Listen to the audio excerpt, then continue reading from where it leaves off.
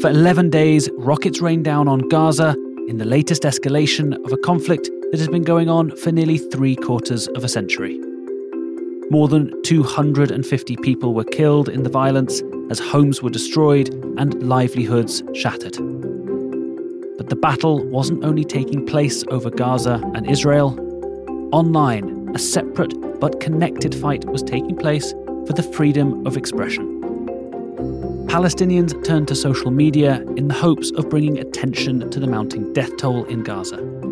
While in East Jerusalem, families facing eviction from their homes to make way for Israeli settlers in the Sheikh Jarrah neighborhood used social media to try and tell their stories. Others tried to post videos from Al-Aqsa Mosque in Jerusalem, and around the world, supporters shared messages of solidarity. But posts were disappearing, often without explanation. Accounts were suspended, hashtags were blocked. Palestinians already living within the walled confines of Gaza and the West Bank said that they found a wall of restrictions put up by social media platforms that they thought would empower them. This is Beyond the Headlines. I'm James Haynes-Young, and this week we're asking, are social media companies censoring pro-Palestinian posts?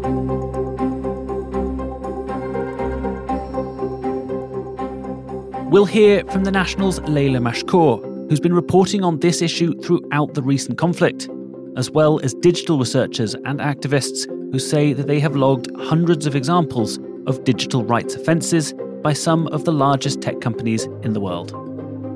We'll also look at what these tech companies themselves have said about the issue.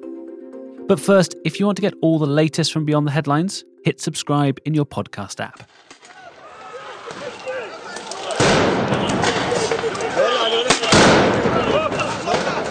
On May 7th, the Israeli security forces stormed the Al-Aqsa Mosque in Jerusalem. It was, they said, a response to stone-throwing protesters ahead of marches by ultra-nationalist Jewish groups through the Old City. As the raid unfolded, with tear gas and stun grenades in Islam's third holiest site, people on the scene tried to broadcast footage across social media, using the hashtag Al-Aqsa. But they quickly encountered a major problem. The National's breaking news reporter, Layla Mashkour, is here to explain. So people on the ground were documenting the raid on the mosque, and they were posting the videos to social media using the Arabic hashtag Al-Aqsa.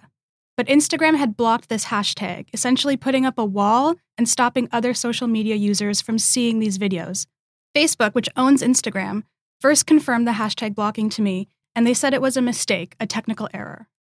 So Facebook's apology came a day after Instagram had also apologized for an error with their stories feature. They were deleting live and archive stories. Twitter also told me that accounts posting about Palestine were being caught in their spam filter and suspended. They also apologized. They all said it was technical errors.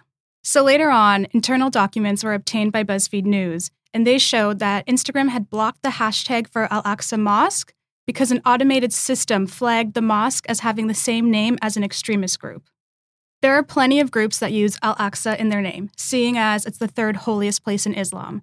This would essentially be like blocking all references to the word student in Arabic because the Taliban in Afghanistan translates to the students.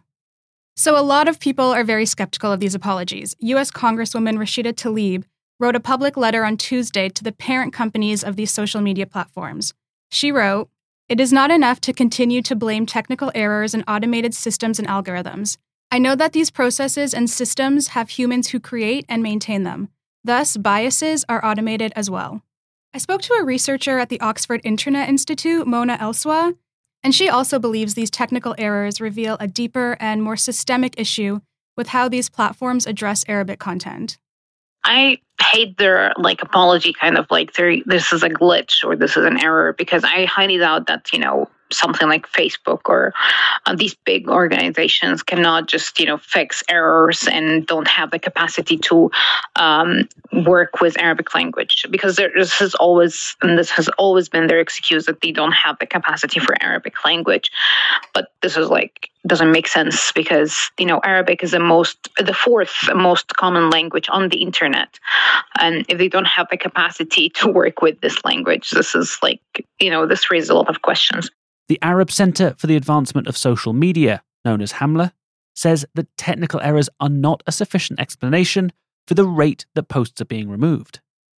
They said that the amount of recorded takedowns amounts to censorship. Mona Steyer from Hamle tells us more. We have documented around 500 cases of digital rights violations in this period. Basically, half of them, or 50% of them, were on Instagram, while 35% of them were on Facebook, and 11% of them were on Twitter, and 1% of them was on TikTok. These cases were documenting several types of violations. We can mention like content takedown, closing accounts, hiding hashtags, as well as reducing the reachability of specific content and like deleting archived content and archived stories and restricting the access and removing accounts. So there was like several kinds of or types of the content censorship violations. We have other kinds of violations on other platforms. For example, we have incitement against Palestinians and Arabs on social media platforms. And here we can focus on WhatsApp and Telegram. And we know that these groups were mobilizing and organizing themselves using these applications to organize their violence against Arabs and Palestinians on the streets in many cities like Haifa, Akka, Yafa, and Daled. Your account has been disabled. You can't post or comment for 30 days.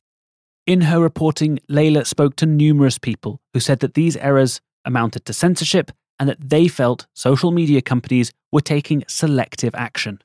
Social media companies have been accused of uneven enforcement of their policies in the Middle East. They are quick to remove some content about Palestine, but they're slow to act when it comes to things like disinformation, hate speech, or incitement of violence against Arabs.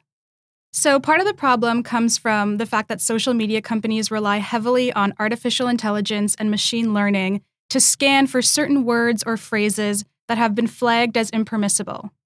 But these AI programs, they often struggle to digest the Arabic language or to understand delicate contexts. I spoke to Marwa Fatafta. She's the Middle East and North Africa manager at digital activist group Access Now, and she gave me another example of how platforms struggle with Arabic content moderation.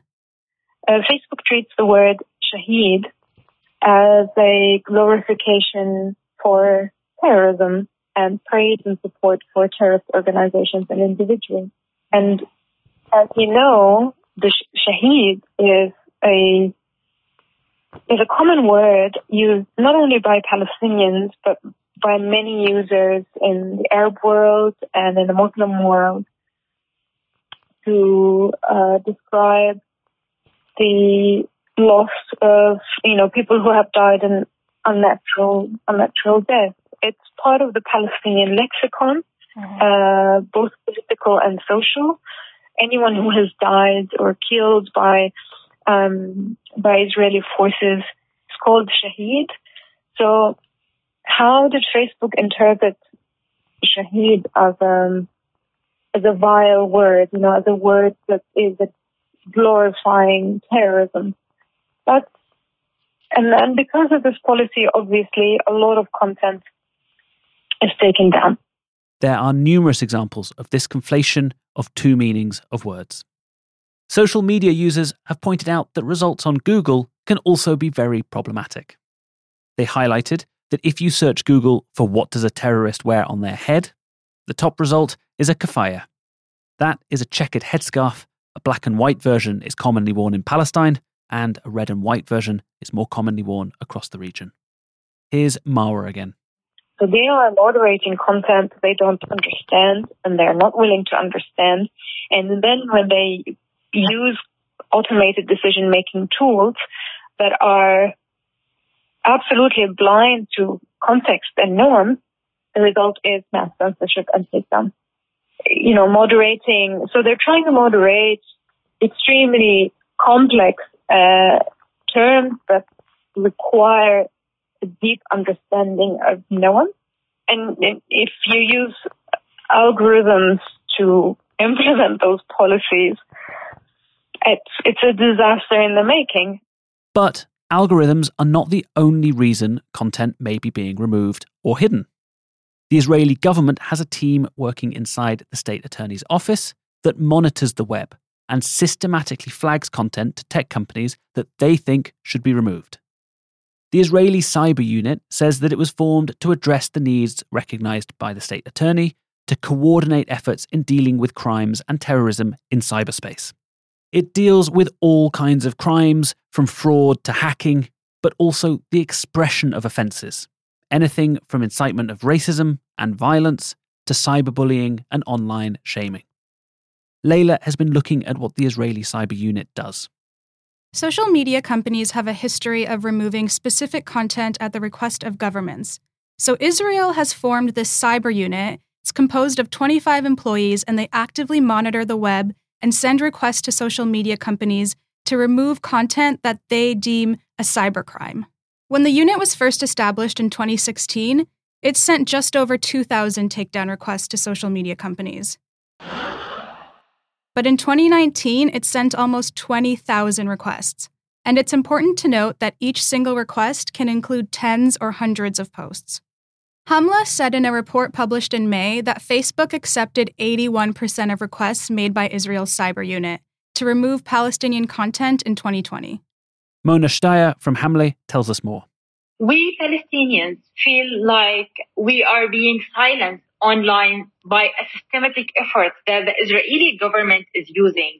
They are using several tools and tactics to silence Palestinians online. These requests that are made by Israel's cyber unit are voluntary requests to remove content. They're not an official order. That means they can bypass Facebook's official reporting on government transparency. Facebook releases reports every so often revealing how and when they cooperated with governments. But the activity of Israel's cyber unit is not included in these reports because they're voluntary. Hamlet suspects that some of the content takedowns that they witnessed during the latest Gaza conflict were the result of requests made by the cyber unit. But Israel doesn't disclose what content it includes in its removal requests, and Facebook doesn't include this in their government transparency reports. So we can't be certain. So this is a huge oppression that we Palestinians are suffering in the digital age. And honestly, and to be frank with you, this affects the human rights violations. For example, if anyone wants to investigate about this human rights violations that we are exposed to, these materials which was taken down from the social media companies, we can't find anyway, or these parties, they can't find it anyway. So how exactly do the likes of Facebook and others decide what you can and cannot post on your account? Here's Layla again. The core of the issue here is that social media platforms are more than just spaces to communicate or share photos. They can decide the entire narrative of how the public views a particular issue. They're not just tech platforms, but they're also media publishers. And in trying to regulate what kind of content is allowed on their website, they come up against many, many challenges. So Facebook has this dangerous individuals and organizations policy that they say is used to prevent and disrupt real-world harm. It covers things like terrorist activity and organized hate. But the decision to ban the Al-Aqsa hashtag, it was a result of misinterpreting this policy. And again, Facebook deemed this an error. Platforms have to decide what is allowed to stay and what gets taken down. And for these decisions, they turn to artificial intelligence and machine learning. It makes instant decisions about what is allowable on the platforms. But as we've witnessed in these past few weeks, these automated systems struggle with Arabic and they can frequently make mistakes. In the midst of accusations that social media platforms were censoring content, and while this war was happening, Israeli and Palestinian officials held meetings with the platforms to discuss the situation that was unfolding online and how it was affecting things in the real world. Facebook and TikTok met with Israeli Defense Minister Benny Gantz, and a week later, they also met with Palestinian officials, including Palestinian Prime Minister Mohammed Shatea, and reportedly they apologized for the issues their algorithm was causing. Here is Marwa Salem, a 23-year-old living in Gaza camp in Jordan. She had her posts taken down and tells us about her experience. It is heartbreaking to see what's happening to the civilians in Gaza, and there is nothing we can do to help them.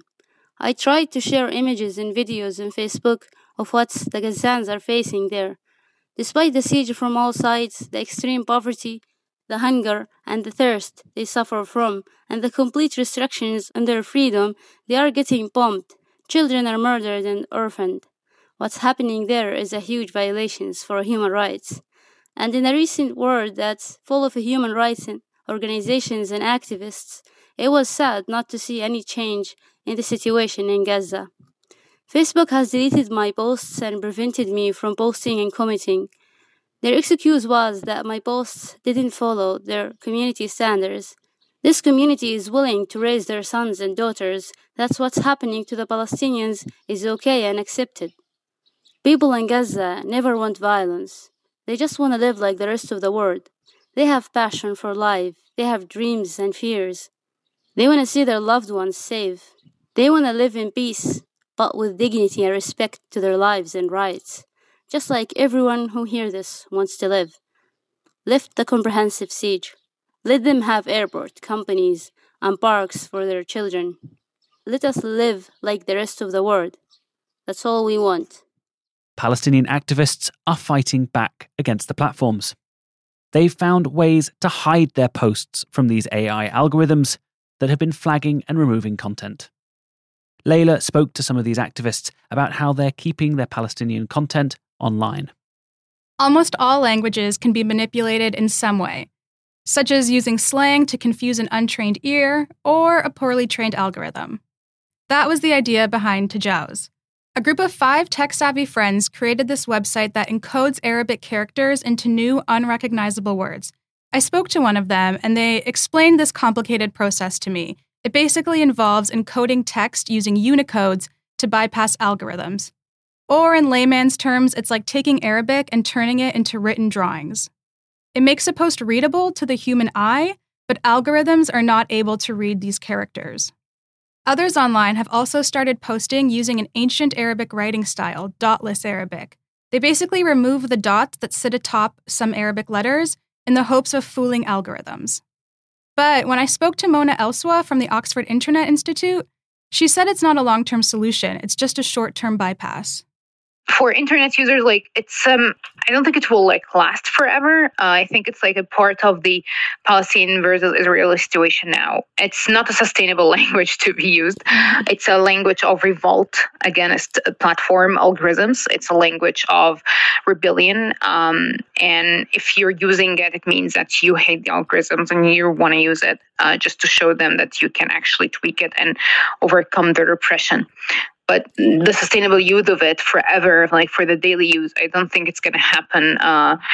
It's difficult to read for some people, and people will abandon it at some point. A ceasefire may have been reached in Gaza, but so many of the core issues in the Palestinian-Israeli conflict remain. And in a heavily charged online space, content, including a lot of seemingly pro-Palestinian content, is being removed en masse. But social media companies are doing little to explain what, why, and when. While some people have found clever ways to skirt the apparently error-prone AI, there's little conversation about how the US-based social media companies treat either the Arabic language or the Palestinian cause. But those companies, who Palestinians rely on to spread their content, hold almost all the power in deciding who sees it. Thanks this week to the National's Layla Mashkour and our other guests Mawa Fatafta, Mona Shdaya and Mona Elswa. This was Beyond the Headlines. I'm James Haynes-Young. If you want to hear all the latest episodes as soon as they air, hit the subscribe button in your podcast app. And if you can leave us a review while you're there, it makes all the difference. We were produced this week by Aisha Khan, Arthur Edison, Layla Mashkour and Layla Garagozlu.